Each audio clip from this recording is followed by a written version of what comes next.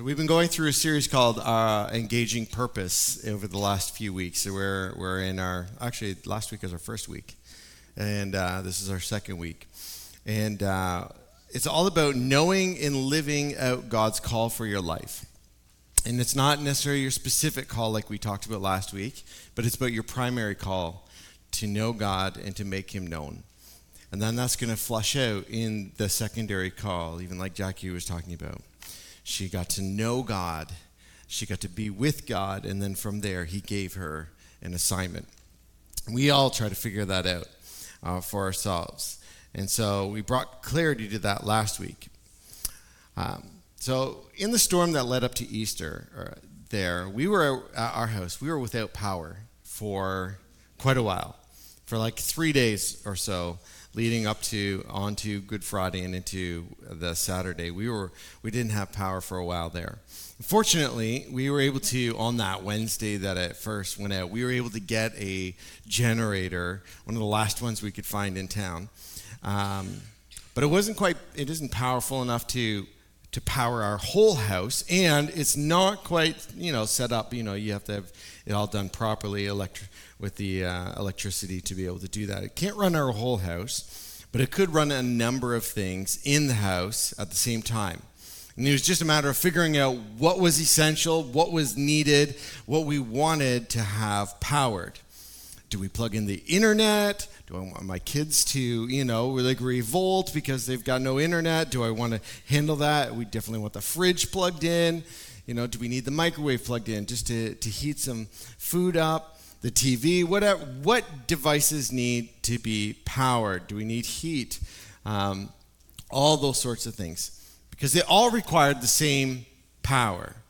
And you can imagine how a house with 7 people in it, with all those things going on, the phone, the internet, and everything was at the top of their list, right? Making sure all those things were connected. But here's the thing. For the house to function, there were different appliances, different equipments, different things like that, but they all needed the same power. There's an interdependence in the house where everything needs the same power in order to run. And today we want to hear from God regarding our interdependence and how we need one another, but where our power comes from. Because this is God's house. This is God's house that we're meeting in. And we're all gifted differently, but we're relying on the same power. As we heard Jackie tell us, there are different varieties of gifts, but the same Spirit. And there are varieties of service, but the same Lord. And there are varieties of activities, but it is the same God who empowers them all in everyone. Different Holy Spirit gifts that he gives, different ways to serve, different activities that God has for us, but it's all the same God. And because we are in Jesus, different and same then become that language of interdependence that we're talking about. For the body does not consist of only one member, but many. But as it is, God arranged for members in the body, each one of them as he chose. If all were a single member, where would the body be? As it is, there are many parts, yet one body. See, in the Bible, our interdependence is made crystal clear. We're not a bunch of microwaves all throughout the house zapping food. It doesn't make any sense. I know it sounds silly. But when you think about it, that's often what we do as church, don't we? We all think that we all should be alike. Think alike, act alike, do alike in the church. And there is a truth to that, in submission to and obedience to Christ. But we often take it to the next level, don't we? We often take it to then how come you aren't serving on this team like I am? If you were truly a saint, you would spend time down there with those kids, right? Or you would really go out on Wednesday nights with the mobile mission if you truly wanted to see the gospel spread, because that's the way it has to happen. Or if you really were serving God, you'd be an usher or a greeter or work in sound tech or join the worship team, because that's where God's really moving in our church. We see all these different areas that God moves, and we think, because that's our passion and where God has called us, we think everybody should have a leaning and a drawing towards that. But if we were, then the church is not focused the way it should be. Instead of being a house of God, it's a house full of doorknobs. Myself included, chief doorknob right here. When we think everybody should be like us. So how are we to learn this? How are we to learn this interdependence? Well, here's the amazing thing. We have this wonderful thing called the Bible, and it's full of God's wisdom. The New Testament is full of letters written to churches just like this one about how to handle problems where humanity and God clash. And the understanding of those things, our natural flesh and the spirit clash, and they have to work those things out. And so what did Paul have to say about these things? He's one of the writers of most of the letters to churches in the New Testament about how to figure all this stuff out.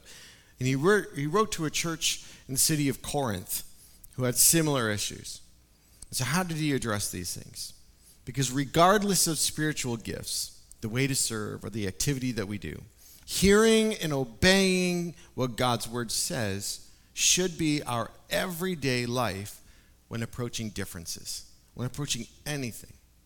So let's read what he has to say in 1 Corinthians.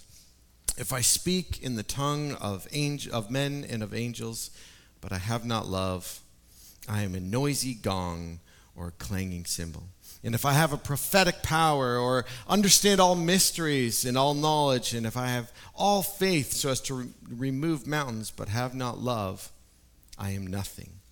And if I give away all that I have, and I deliver up my body to be burned, but have not love, I gain nothing.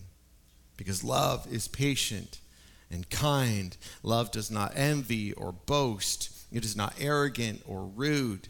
It does not insist on its own way. It is not irritable or resentful. It does not rejoice in wrongdoing, but rejoices in the truth. Love bears all things, believes all things, hopes all things, endures all things. When I was a child, I spoke like a child, and I thought like a child. I reasoned like a child. But when I became a man, I gave up childish ways. For now we see in a mirror dimly, but then face to face. Now I know in part, then I shall see fully, even as I have been fully known. So now faith, hope, and love abide, these three. But the greatest of these is love. Different, same, interdependence. This whole idea of how we have to work together, it's not going to go away. As long as we're here trying to worship God, trying to do this together, that idea of difference in both same is going to be a part of it. It's not a fad for this moment in culture. It's actually God's design. And so when it comes to our interdependence, when the dust settles on all of these things, our posturing and our personal views, what is left? Three things are left. Faith, that God holds all things together. Hope, that there is a day when God makes all things new and right in him. And love. Love that has found us. Love that has called us. Love that saves us. Love that sustains us. And love that leads us to love others. The greatest is love. And yet there's this tension. What does it take for us to be interdependent and healthy? And to answer this, I want to draw on an important understanding. Galatians 5:22-23 says, the fruit of the Spirit is love, joy, peace, patience, kindness, goodness, gentleness, or faithfulness, gentleness, self-control, because against such things there is no law. One cannot be a follower of Christ and have no fruit. Because notice the fruit isn't plural, all right? It's singular. We will have the fruit of the Spirit, not the fruits of the Spirit. You don't get to pick that God's going to grow love in you or patience in you or kindness in you or faithfulness in you, and forget the rest. You don't have to work on those. It's the fruit of the Spirit. So here's a hot take for you. The Holy Spirit is not going to produce fruit in you with no effort from you. You can't go from being all grumpy and sour, unwilling to give or serve, and then magically be first in line for all those things without putting in effort yourself. Just not going to happen. You're going to need to work.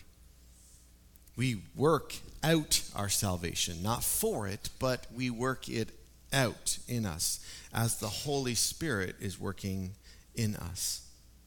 All right, so what kind of work is required? We're going to be interdependent. We're going to love and care for each other, be loving, patient, kind, all those things. What kind of work is required? What's the fine print in seeing the Spirit, the fruit of the Spirit in abundance in our lives? Well, like we read earlier in 1 Corinthians 13, when I was a child, I spoke like a child, I thought like a child, I reasoned like a child. When I became a man, I gave up my childish ways. And we just went through a series on spiritual maturity. So turn to the person next to you and say, I need to grow up. There you go. Ingrid tells me that all the time. I need to grow up. Notice how I didn't say turn to the person next to you and say you need to grow up, right? I need to grow up. Rather, speaking the truth in love, we are to grow up in every way into Him who is the head, into Christ. Because we are the body, not the head. We respond to what the head is telling us to do and act and live out. And the more we allow Him to mature us and grow us, the more we will reflect His image. Sometimes we think we can act like Jesus, but then talk smack about people. Tell people they're Pharisees for the way they're living. We see people around us in church and how they're processing their faith, and how we see that there's always room for growth in their lives. And we call it out in less than loving ways to them or about them to others. All in love, we think. But when we do this, we are the Pharisee. And we are nothing like the head of the church, Christ. In Ephesians 5:7-10, it says, therefore, do not become partners with them. For at one time you were darkness, but now you are light in the Lord. Walk as children of light, for the fruit of light is found in all that is good and right and true. And try to discern what is pleasing to the Lord. That is where our focus is as the light, having the light of Christ in us. We are to give no opportunity to the devil, because he is looking for every opportunity to get you off track from looking like Christ. Interdependence is attainable if we commit to the heart work of unity, of growing up. It's a shared commitment to growing up that was made. We see it in the early church, and it was revolutionary. They shared all things in common. They looked after the poor, the widow, the orphan among them. They prayed, they worshiped, they learned, they served, they ate together. Life revolved around knowing God and making Him known. Differences were resolved in love, seeking the best for each other. So what specific things would they have worked on individually and together to grow up? Because they magically, again, didn't just turn into this. They didn't just meet Jesus and then forget how to be selfish. First thing they would have worked on probably is something like pride, an unhealthy view of self versus others. Because pride can look like bragging, it can be ignorant, arrogant, it can be being cocky, But it could also look like possessing a victimhood spirit. It can look like no self-esteem or being dismissive, where it's a false humility of how you see the world and compare yourself to them. Because what you're doing is you're denying God the ability to say you can do things. You're saying, oh, little old me, I can't do these things. But what does Scripture say? I can do all things through Christ who strengthens me. That's pride in our lives when we say, oh, I can't. You're saying you're in charge, that God can't do those things through you. You're making that decision for him. James 4 verses 6 says, but he gives more grace. Therefore God says, God opposes the proud, but gives grace to the humble. So we humble ourselves. The only antidote to pride is humility, which is submission to God and others. And know this, you can humble yourself or God will humble you. It's your choice. They also would work on prejudice, an unholy view of those different than themselves. If there's a self-righteousness in us, it'll most often present itself this way, elevating ourselves by putting others lower. Any form of superiority which we hold on to is self-righteousness. Like the Pharisee standing by himself prayed thus, God, I thank you that I am not like the other men, extortioners, unjust, adulterers, even like this tax collector. Again, the antidote to prejudice is humility, which looks like us esteeming others greater than ourselves. For everyone who exalts himself will be humbled, but the one who humbles himself will be exalted. And there's also the false teaching of uninhibited freedom, which is an ungodly view of freedom. The accepted truth of the gospel, a gift of unearned merit, changes who we are. But it's a gift of ongoing grace, that as we allow the Holy Spirit to grow us, it changes what we do. We don't live thinking, oh, God saves me, God forgives me, then I can do whatever, and I'm not going to offend God because he'll just forgive me. In a moment, our identity is changed by the Holy Spirit, but over time, we keep following, and the Holy Spirit changes our activity. In Galatians 5, it says this, but I say walk by the Spirit, and you will not gratify the desires of the flesh. For the desires of the flesh are what? Against the Spirit. And the desires of the Spirit are what? Against the flesh. For these are opposed to each other, to keep you from doing the things you want to do. Those who belong to Christ Jesus have crucified the flesh with its passions and its desires. That portion of Scripture goes on to describe how the flesh we are to crucify, saying it's distorted passions, it's desires surrounding sexual immorality, impurity, sensuality, idolatry, sorcery, enmity, strife, jealousy, and fits of anger, rivalries, dissensions, divisions, envy, drunkenness, and things like these. All these things of the flesh have one thing in common. They all go beyond the boundaries of what God has established. They all take down the fences that God has put up lovingly and paints them as a lack of freedom. Speaking the truth plainly.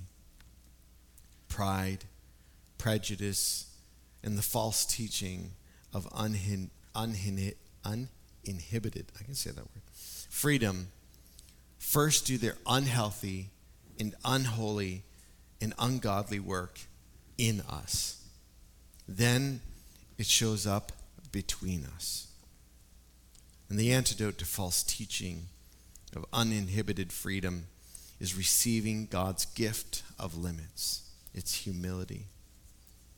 And if you can grow in humility, receiving God's gift of limits in you, we can better grow in interdependence with each other. There's one God who's given many gifts, many ways to serve, and many activities. And to be more like Jesus, his church must be both spiritually gifted and led and spiritually growing.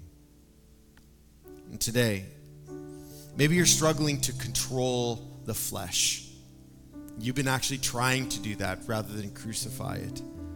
Jealousy, division, strife, idolatry, immorality, or other passions of the flesh are battling for control of your life. Today is the day for you to crucify them, to renounce them, and to begin to walk in the Spirit. Maybe today, hearing about godly limitations that humility and obedience to the Spirit brings, something that you haven't heard taught of quite like this. You felt that you had more freedom to do whatever you wanted and not offend God. Today, you can get right with God and begin to walk in step with the Spirit. Maybe today you've never embraced spiritual gifts and the Spirit leading you, and you need to come forward and be prayed for to receive the baptism of the Holy Spirit. Today is the day of salvation, the day of freedom, the day of healing, being Spirit-filled. If you want to take a step in any of these areas today, in a moment you'll be invited forward. Because we want to be a church that fully includes you, but at the same time is never about you. It's about God. May God the Father be glorified. May Holy Spirit lead and empower. And may Christ